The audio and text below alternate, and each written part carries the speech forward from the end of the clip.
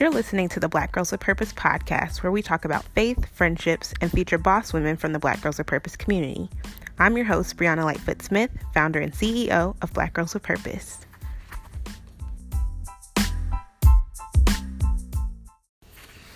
Hey Purpose peeps, I hope you're having a great week. I am on here with a bonus episode. Y'all know that I like sprinkling in those bonus surprise episodes occasionally, and I'm really on here to share my testimony. If you've been following my journey for a while, then you know my story with looking for my identity in guys and with my friendships to just kind of affirm me, and God showed me my sophomore year of college that I needed to focus on Him and not on other people around me. But today's testimony is specifically about my journey here in New Orleans, and this journey of us transitioning. And I titled it "Why You Should Come to Friendsgiving," because having godly community has played such a big part in this story. And so I'm hoping that by the end of this episode, you will join me at my church's Friendsgiving this Thursday, November 15th at 7 p.m., 2001 Airline Drive in Metairie. Without further ado, I'm going to tell you my story. I want to start by saying that one encounter with God can change everything. I went from being a suicidal teen to running a full-time women's ministry, and it's not because I'm so special. It's because of the courage God placed inside of me to take major faith leaps. I tell people that my first faith leap was back in 2009 when I headed to Missouri. And that's when I went there not knowing anybody. That's where I met my friends, my husband. That's how I ended up in New Orleans, honestly, because I filled out an application for this program called City Year right before graduation and was looking to just do something different, honestly. I had been pursuing journalism. I wanted to work for Essence Magazine, and then a couple months before graduation, all of a sudden I was like, wait, no, I don't think I want to do that anymore.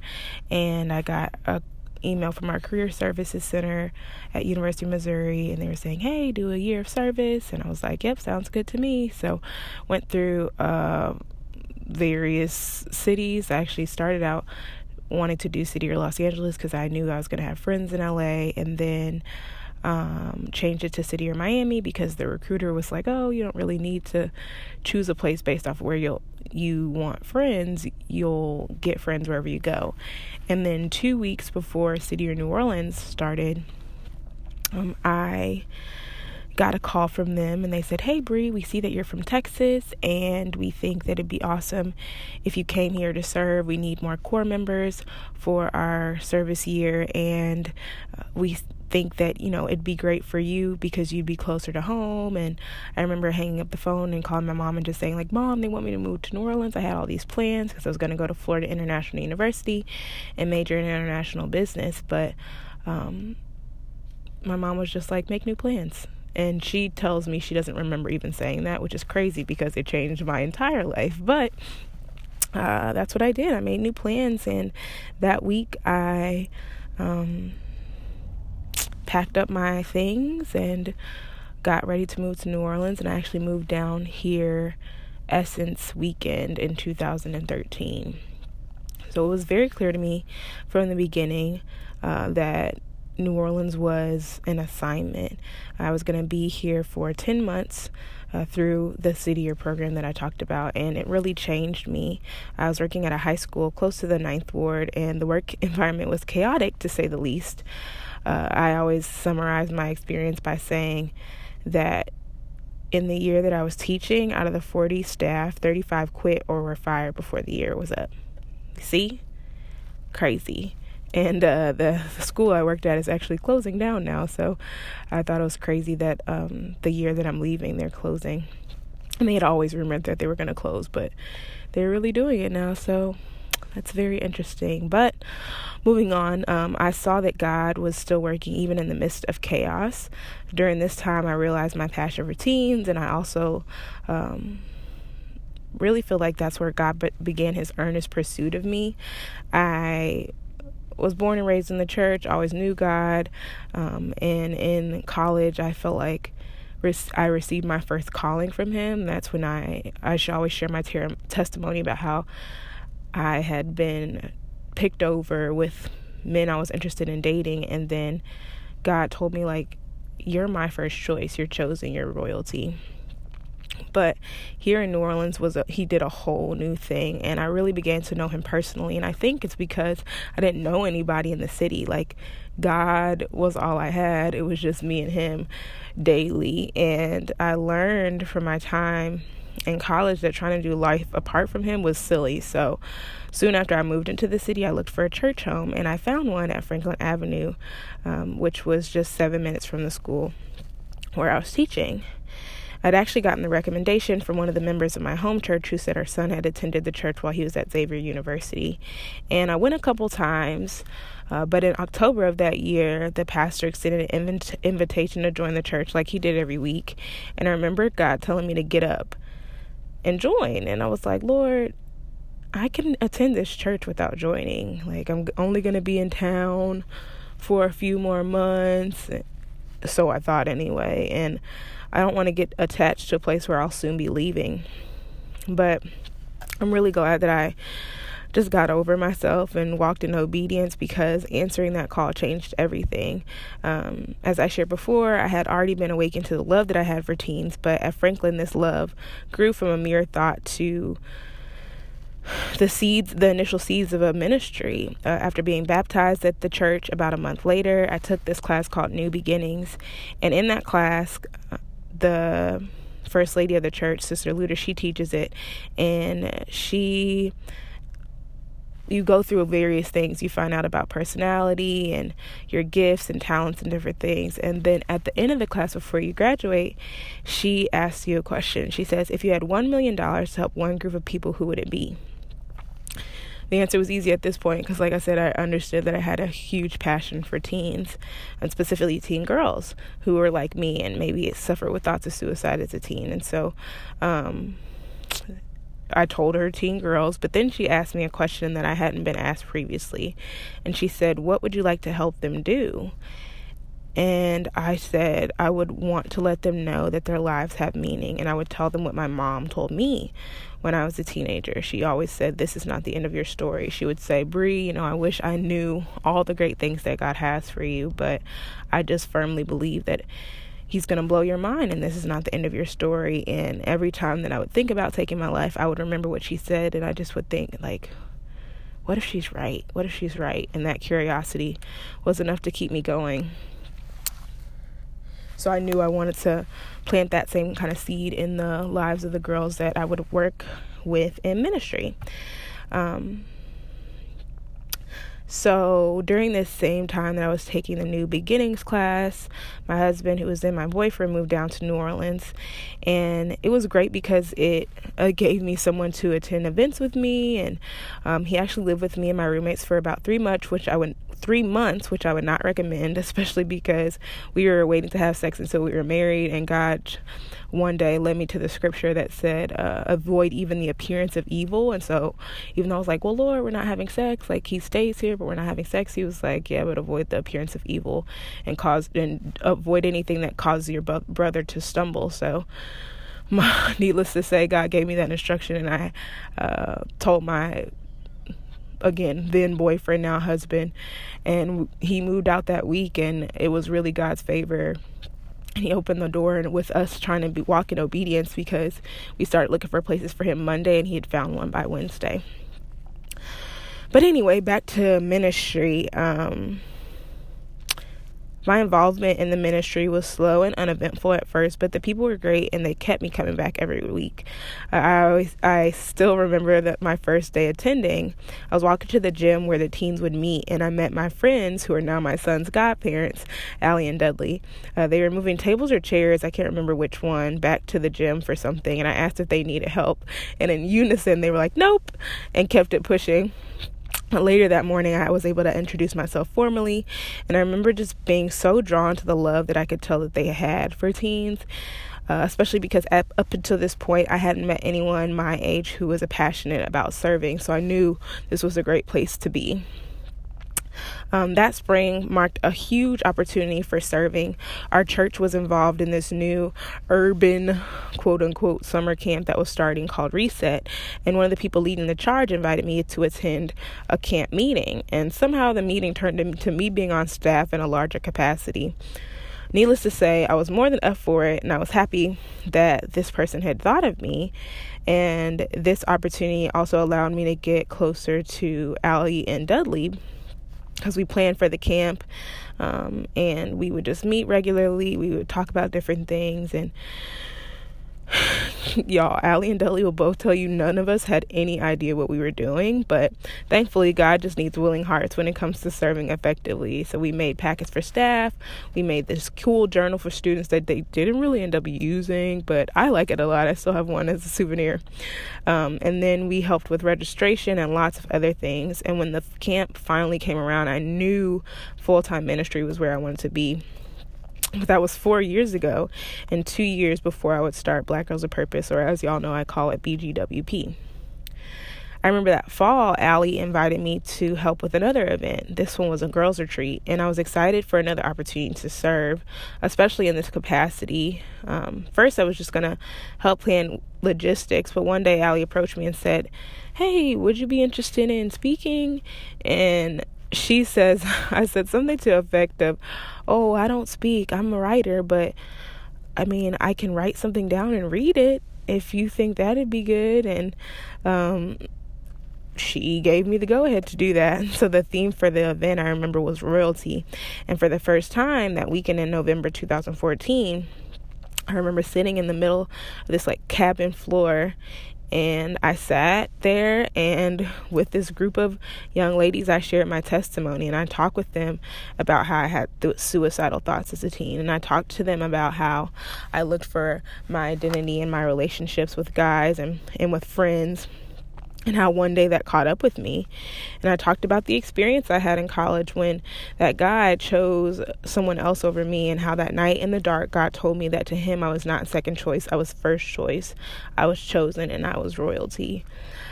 This retreat was also where I met Allie's best friend, Lila, who had recently gotten married, and she showed me, or had recently had her wedding. She had actually been married for a whole year by that point. But I remember she just showed me this example of a godly wife, and she just loved, you could tell she was completely in love with her husband, and she was the youngest person I knew, at least in that close proximity, who was married.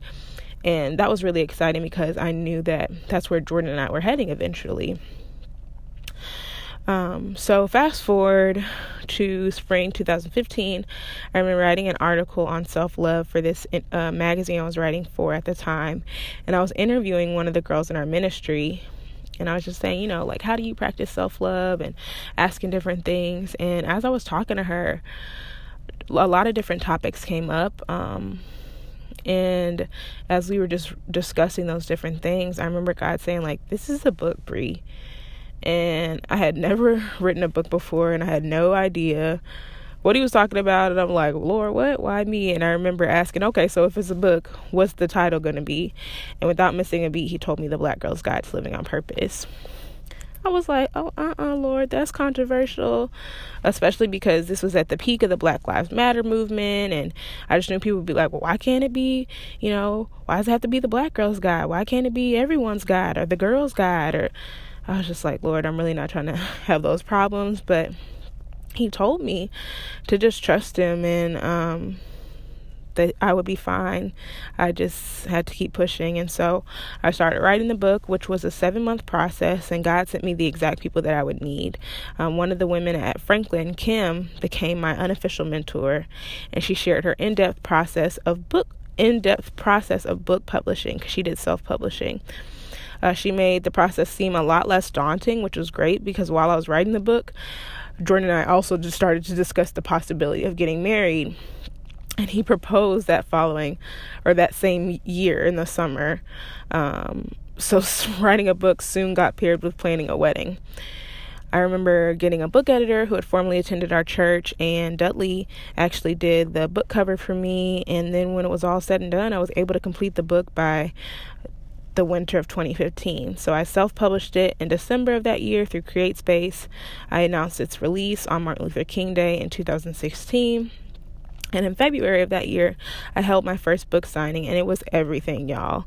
I was working at a restaurant company at the time, so I was able to get a connect on food. God led me to this really cool place here called NOLA Spaces, and that's where we had it. And since I was a self-published author and had no representation, my friends and my family made up my media team, and they told people about it. And I remember Allie, Dudley, and a few of our other friends being there to help with the setup and the breakdown of everything. And I was just so grateful that God had blessed me with this godly community who were just a part of a huge dream for me. Like, no one, it was just like, Allie and Dudley would always be like, oh, this is my friend, the author. And it was just so encouraging.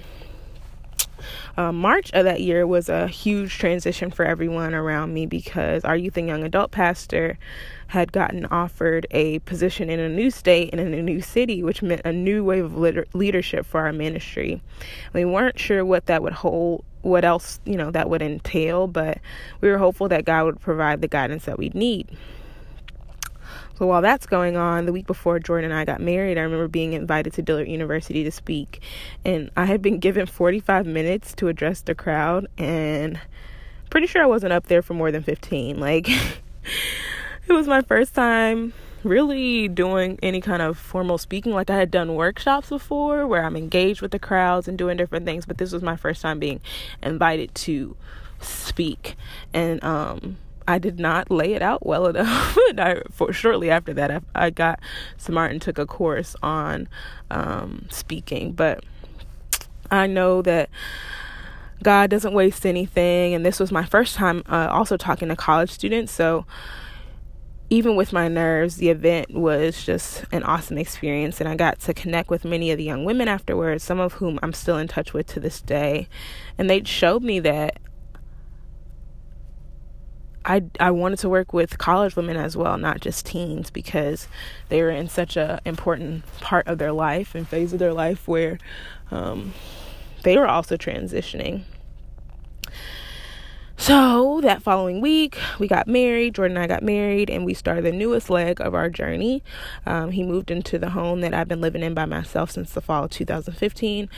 And then we started just building our legacy, I guess. I remember those first 6 months were everything. We traveled, we had date nights, we held hands at night until we fell asleep. Y'all, we were super cute, I'm not gonna lie to you. And like I said, we weren't living together previously, so it was like, yes, we did it, we waited.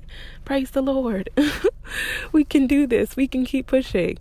I also remember that summer I held my first workshops for Black Girls of Purpose because my aunt wanted me to write a workbook, which I wrote, and she wanted me to do some workshops for her teens at her child placement agency in Dallas. And I was like, oh, if I'm going to go there, then I can start here and just see like if I even have anything worth presenting. And I remember being so taken aback because there were 3 women who would come consistently, and they actually came from Lafayette, which is like 3 hours away, and they would come every single week. And they found out about the event on Eventbrite, and we talked about goal setting and different things. And I just realized again, like, I really want college women to be a part of this future ministry, because still at the time I wasn't presenting Black Girls of Purpose as its own entity. I was more so like, oh, hey, I'm Bree. I have a book called The Black Girl's Guide to Living on Purpose, and I'm doing these different things. So, yeah, that was happening. That was a very eventful summer, y'all. Summer 2016. So while that's going on, then I remember we had an event for our teens called Midsummer Madness, which is something that we held annually. And there was a guest pastor from Oak Cliff Bible Fellowship who was preaching on obedience, but nobody could have prepared me for what happened next, y'all. He started praying and talking about how our obedience was tied to our success. And as he spoke, I heard God tell me to get off the pill, a prompting to stop taking birth control from the Holy Spirit. Initially, I dismissed it because I was like, oh, that's weird. Why would God be telling me to get off birth control? Like, I'm married. It's not like, I don't know. I'm saying things that don't really make sense. I'm just like, okay, what does that have to do with anything? But when I tried to dismiss it, I got red hot, and it was like, I was like, hey, this is me speaking. So later on that night, I shared with Jordan what my revelation was, and we left the conversation open to where God would lead. I did not take birth control again, and we continued serving at the church until we were called to the church we attend currently. During this time, I also started featuring women on the blog I'd started for Black Girls with Purpose, or again, BGWP. And it felt like a great way to tell women's stories and to use my journalism degree. I remember, again, this was 2016, was so eventful. Even in the midst of that going on, one night I was with Allie and Dudley. I think we were maybe debriefing about Reset or something, and they said, oh yeah, we're gonna go to this service called The Block. It's a college and young adult ministry. And I remember I was getting in my car to go with Jordan, and I was just like, I feel like God was like, you should go with them. So I went, and we walked in. It was just so cool. Like, the lights were low, they had like colorful lights, and everyone was really inviting. And I remember being just taken aback by how many young people were passionate about God, and they were all in this one setting. And at the end of the message, the pastor started talking about life groups, something I'd never heard of before. And he said that life groups were small groups that helped us grow in our walk and in community. And God told me to join a life group. And I was just like, Lord, what? It was just like when he told me to join Franklin. I was hesitant initially, but I was even more hesitant at this point because I was like, God, I have a church home. I'm not looking to change ministries. And he said, hey, just join a life group and trust me.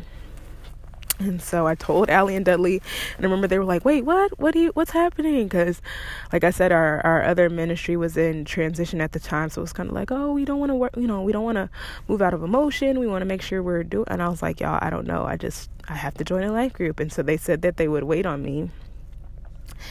And I found myself filling out a contact card, and they gave me this life group jersey. And the next day I was attending a life group led by a woman named Raya Smith, and she was one of the young women in the ministry. And I remember explaining to them just how, just my situation at my current church, and how I realized after sitting with them that I had been spiritually thirsty, and it's like I'd been in this desert for such a long time, and all of a sudden I got like this really cold drink of water, and it was the best thing. And so I thought, okay, cool. Well, now I found a place to be fed or watered, and I'll just continue to help at the other ministry. But by the end of the week, God was like, no, you're going. This is your new church home. And I was like, what, God? This is crazy. I remember talking to Jordan about it, and he was resistant initially. He actually went to both churches for a while, but then he stopped, and we just continued to submit to God's lead. And at this point, I still hadn't gotten pregnant, even though I wasn't on birth control, but I still felt like it was coming. And our new pastor confirmed it one night through a message on, yep, you guessed it, obedience. He shared that so many of us surrender 99% to God, but still hold on to 1%. And I confessed to Jordan that a baby was my 1%, and that though I was terrified at the thought of being pregnant earlier in my marriage than I was wanting, because I just had this 3-year goal for some reason, not really sure what that came from. I remembered what the first pastor said, that our obedience was tied to our success. And I just was like, Lord, I don't know what you have for me, but I don't want to be the one who limits it. So shortly after we had that conversation, I got pregnant. And even with all the prep work that God had been doing on my heart, like I was meeting young couples who had children. I remember seeing like Jackie Hill Perry's story and how she had gotten pregnant on her honeymoon. And I was just like, okay, Lord, this could be me. But even with all the prep work, I was still terrified. I was like, wait, Lord, what are you doing? Like, I don't think I have what it takes to be a mother. I don't think I'm nurturing enough for that. And, I still want to have some one-on-one time with G and all these different things. And I remember being able to confess this to my life group. And they just put me in the middle of a circle and they prayed for me. And that was such a blessing, y'all. They put their hands on my stomach and they were just like, Lord, give Bree encouragement, give her peace. She's walking in obedience to you, so you have got to bless this thing. And over the next few months, from the fall of 2016 to the spring of 2017, my faith would continue to be stretched. But what started out as anxiety after a few trips with Jordan and just a lot of prayer and journaling and crying really became excitement, which was such a blessing. Around this time, I also just realized, Lord, your word says in Isaiah 40, those who wait on the Lord will renew their strength. And so, though I didn't know what was on this other side of my becoming a mother, I knew following God hadn't failed me yet. So I was going to just continue to do it. I didn't have to have all the pieces. Around this time, I started a YouTube channel called Walking on Water that chronicled my faith journey while I was pregnant. And I kept it up for maybe 9 weeks. And my last episode I published was from our baby shower, and the following month we had our baby. In the 3 weeks that passed between the YouTube channel ending and Jaden's birth, I wrote a book about my faith journey, specifically about getting pregnant unexpectedly. And I ended it with the day that we went to the hospital and got to come home with our baby. So with a book and a baby birth, I felt like it was perfectly acceptable for me to spend the first couple months with Jay maxing and relaxing. I felt even more content to spend this time maxing and relaxing because my husband was blessed with 100% paid paternity leave. But in the fall of that year, things started to change rapidly, and all of a sudden we didn't have any money. At first, I thought this was a continued test of our faith. And I remember the first time our bank account overdrafted, I was like, okay, Lord, we're following your call. You're not going to let us go hungry. And then the second time, I was like, okay, Lord, we're just pursuing full-time ministry. Because at that point, I had officially decided that Black Girls with Purpose was going to be a ministry. And I was going out and making connections with people and going to different events, tabling things. And so I was like, okay, this is just a test, we're just going to continue to make these faith leaps. And then y'all, on the 5th time, this is 5 times in 1 month, I looked at God, I said, okay, this is not a test. What is this? And he led me to Hebrews 12, and it says that no discipline is pleasant at the time, but painful, but it can produce a life of righteousness for those who choose to be trained by it. And I realized God was saying that we are being disciplined for poor financial stewardship. Up until that point, we knew that Jordan's paternity leave was gonna run out, but we weren't saving any particular amount of money. We weren't as diligent with the job search as we could have been, because again, I thought I was supposed to be doing full-time ministry. And y'all, it was just not a great time in the Lightfoot Smith household. And I think about what Proverbs 6:6-8 says. It says, take a lesson from the ants, you lazy bones. Learn from their ways and become wise. Though they have no prince or governor or ruler to make them work, they labor hard all summer gathering food for the winter. And we had not been doing any gathering. We'd been... it's hard to say that because it's I was home taking care of a baby, but in some ways we had been lazy. We were just oh yeah, he'll get another job. It'll be fine. But we were greatly deceived. And I remember Jordan couldn't find work, and we quickly learned the art of budgeting. We started cutting out all extra expenses. We stopped eating out. We got creative with date nights and started doing things that we could do for free. And, even in the midst of this discipline, God was giving me visions for BGWP. So I remember I'd wanted to do a back to school event, but no matter how much I planned, things were just not working. I would try to get a venue and that would not work out, or I would I just thought it was going to be this simple thing. And I remember I wanted to have it at a gym, and then I saw the pricing. I was just like, what? Especially because I wanted to do it for free. So I'm like, okay, if I'm not charging people to come to this event, where am I supposed to get this money to rent the space? And I just continued to pray because I was like, Lord, clearly there's something missing.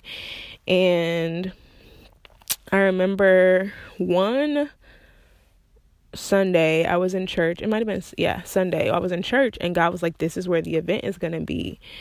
And I just lost it. Like, at this point, yes, we had done workshops, but this was going to be our first event as Black Girls of Purpose. So the fact that God wanted us to have it in his church, it just meant so much to me. I was like, oh, of course, Lord, like, this is your home and this is your ministry. And what better way to let people know that, they can live with purpose if they get tied with Jesus and just, let him light up their lives and all these different things. And I just was like, again, so overwhelmed. I was sitting at the front of the church just crying. And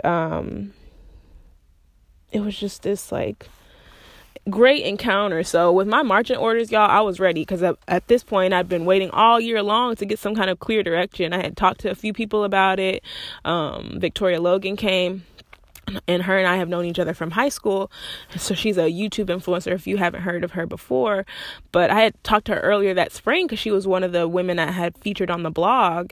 I was like, hey, I'm thinking about doing this back to school rally. Would you like to come and speak? And she was like, definitely. So I've been talking to her, so I was glad to actually have a little bit more clarity about what we would be doing.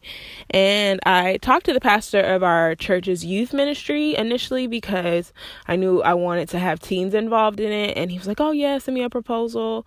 And so I did the very next day because, again, I had been waiting so long, so it felt good to have actual things I need to follow up on.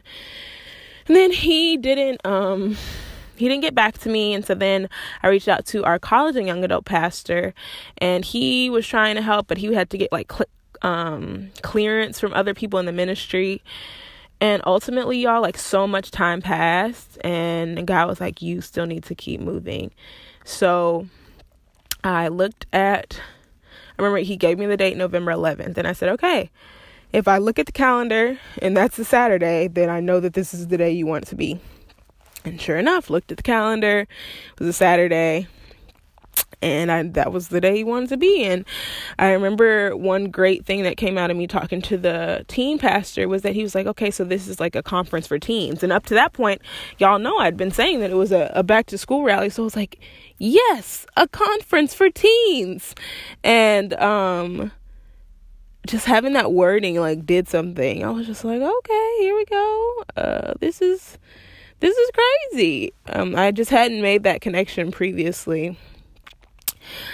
But like I said, with a delay from the church, I was just kind of like, I need to make moves on this thing. And the reason why I was trying to go through the church is because I knew that if we tied it to the ministry, then we could have the event there for free, even if we were charging.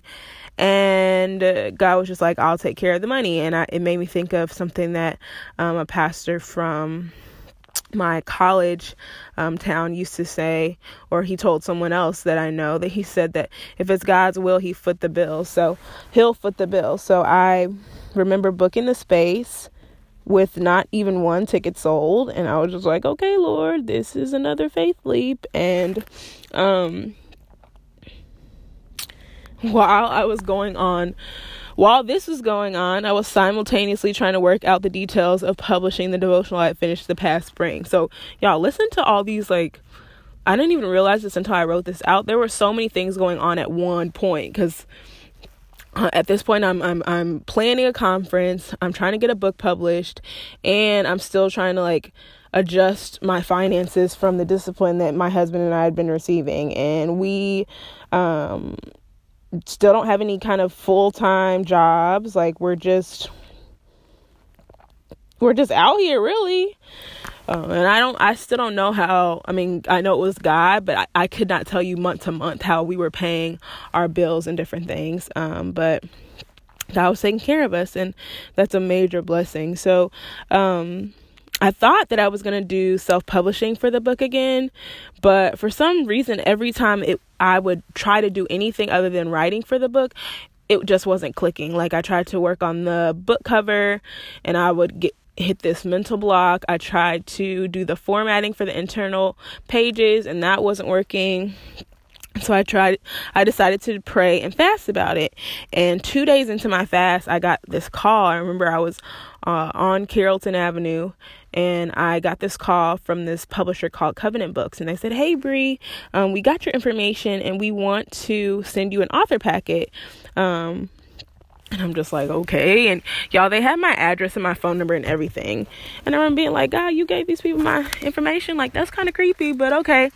And I looked them up, and they were a faith-based publishing company. And all of the reviews that I saw were good.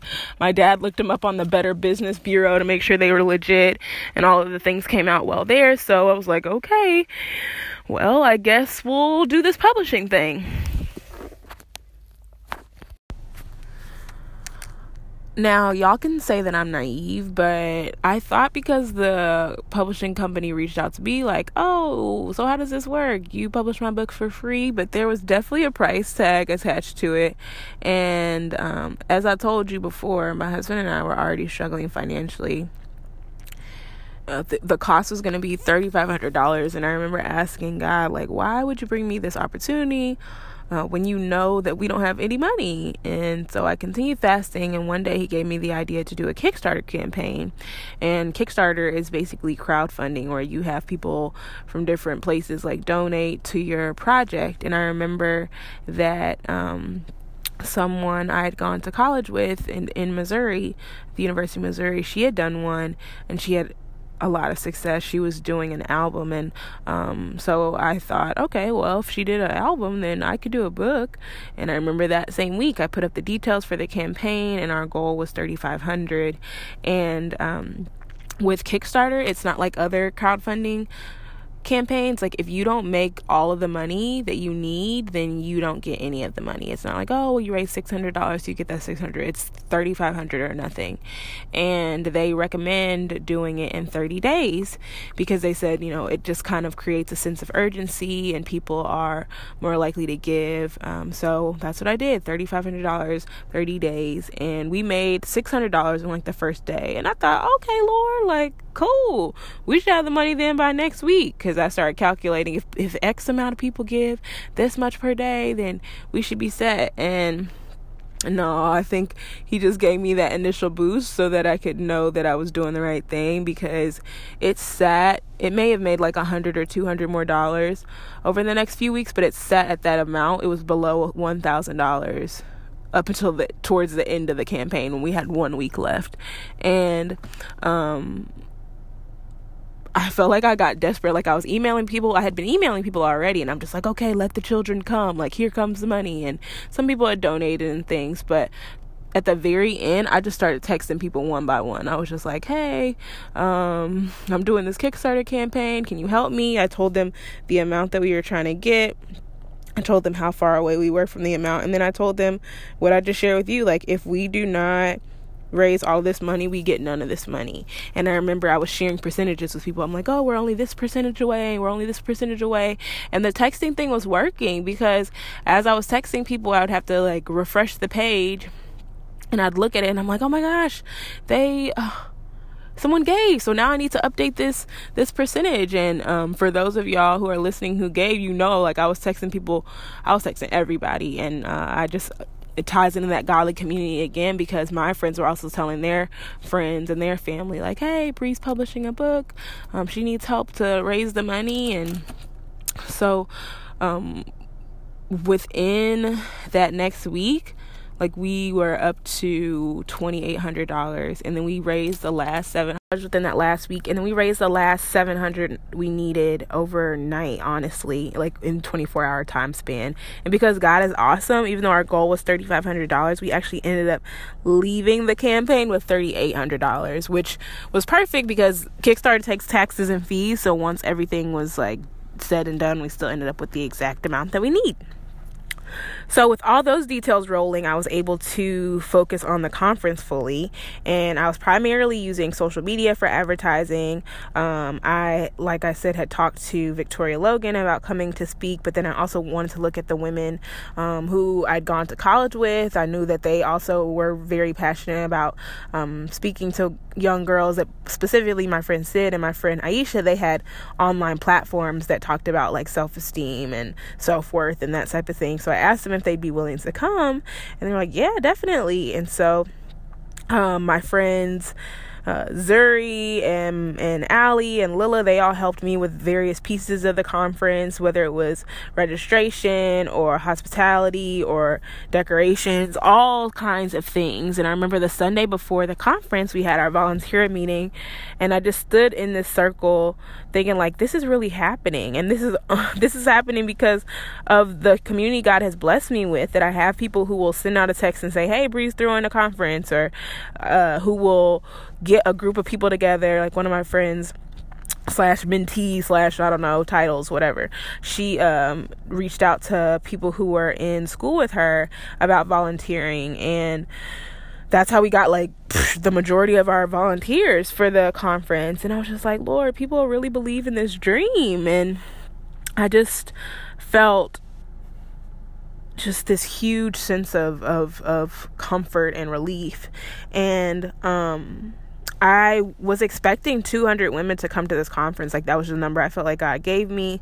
And so I was preparing for that 200, y'all. I was just like, okay, let's kill this thing. And we had not sold a ton of tickets, maybe 2 or 3, even at the beginning of that week. But again, I knew like where God provides. I've tried to give up on this thing multiple times, and he kept bringing it back to me. So no matter who shows up, like, we're going.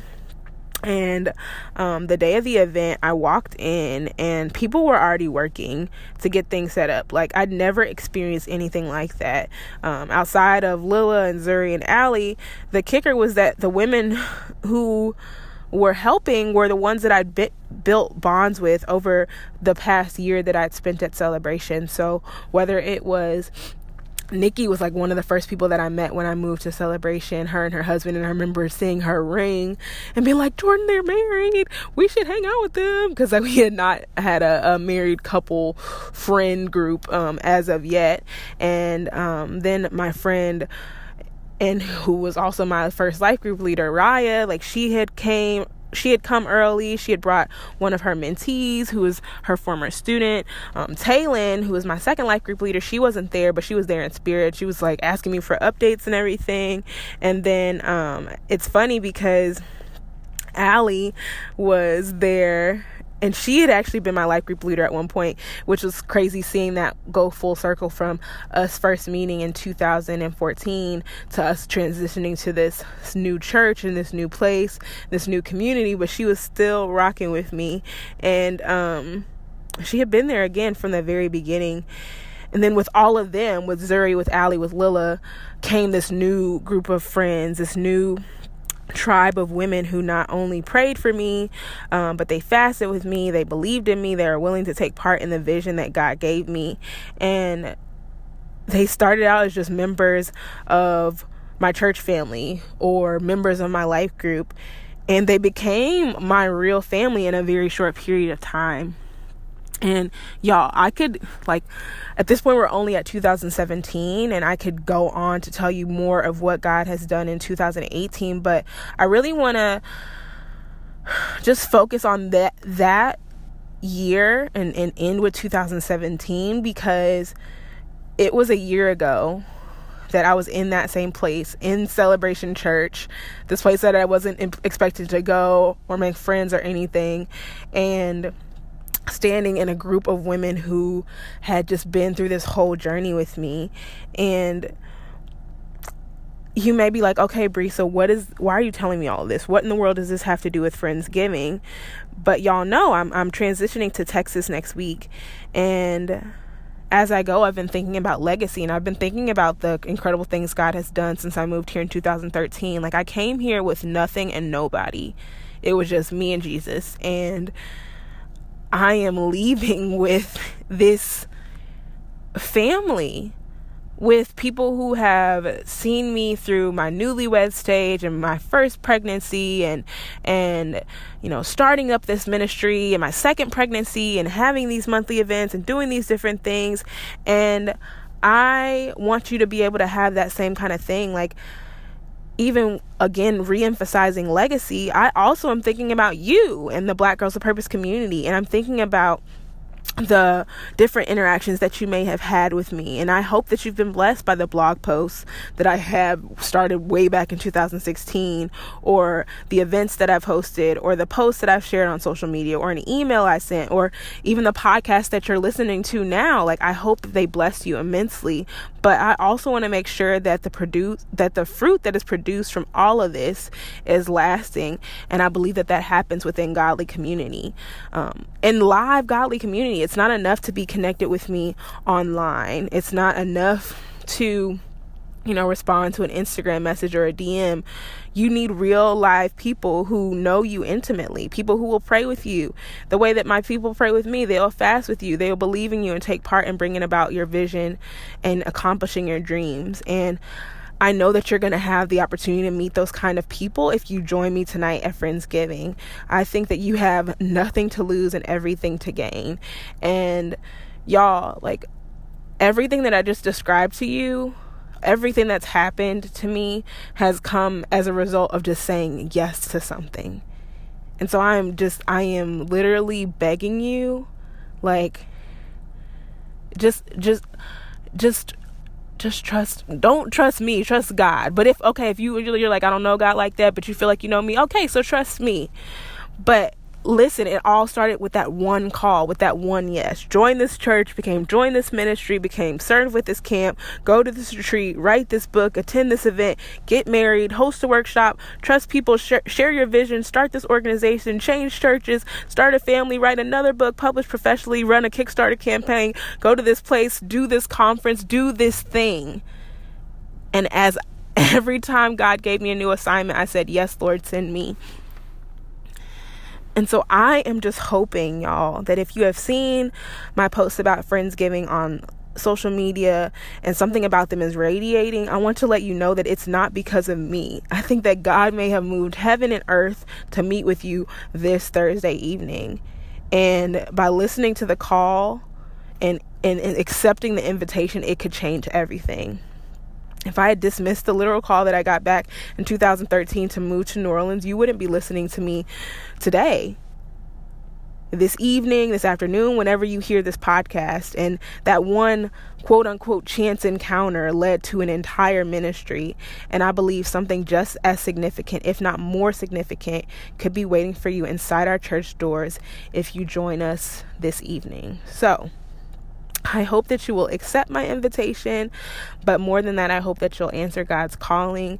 And if you know nothing about me, you know that I love you. Even if I haven't met you, I love you dearly. And I'm just hoping that you will join me. Like, what, again, that's the question I want to pose to you. What do you have to lose? Do you have any plans this evening? If you don't, just come by. Just come by. Just enjoy the free food and the free fellowship. And there's going to be lip sync situations, and it's going to be amazing. So I hope that you'll join us tonight, 7 p.m., 2001 Airline Drive in Metairie.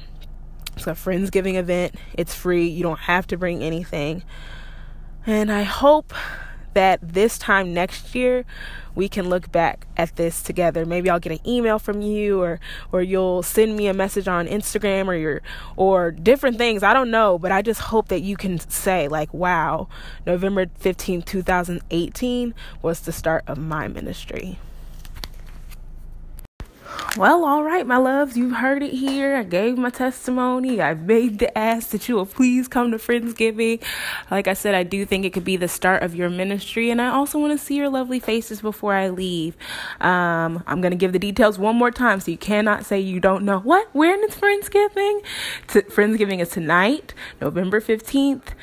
7 p.m. It's at 2001 Airline Drive. Again, it is free. There's going to be food. There's going to be lip sync situation battles. It's going to be epic. And I hope to see you this evening. If I don't see you this evening for some reason, if you have to work or something, I hope that you will, as always, stay connected with the Black Girls of Purpose community by visiting blackgirlsofpurpose.org/join. And when you do that, you'll get an awesome freebie.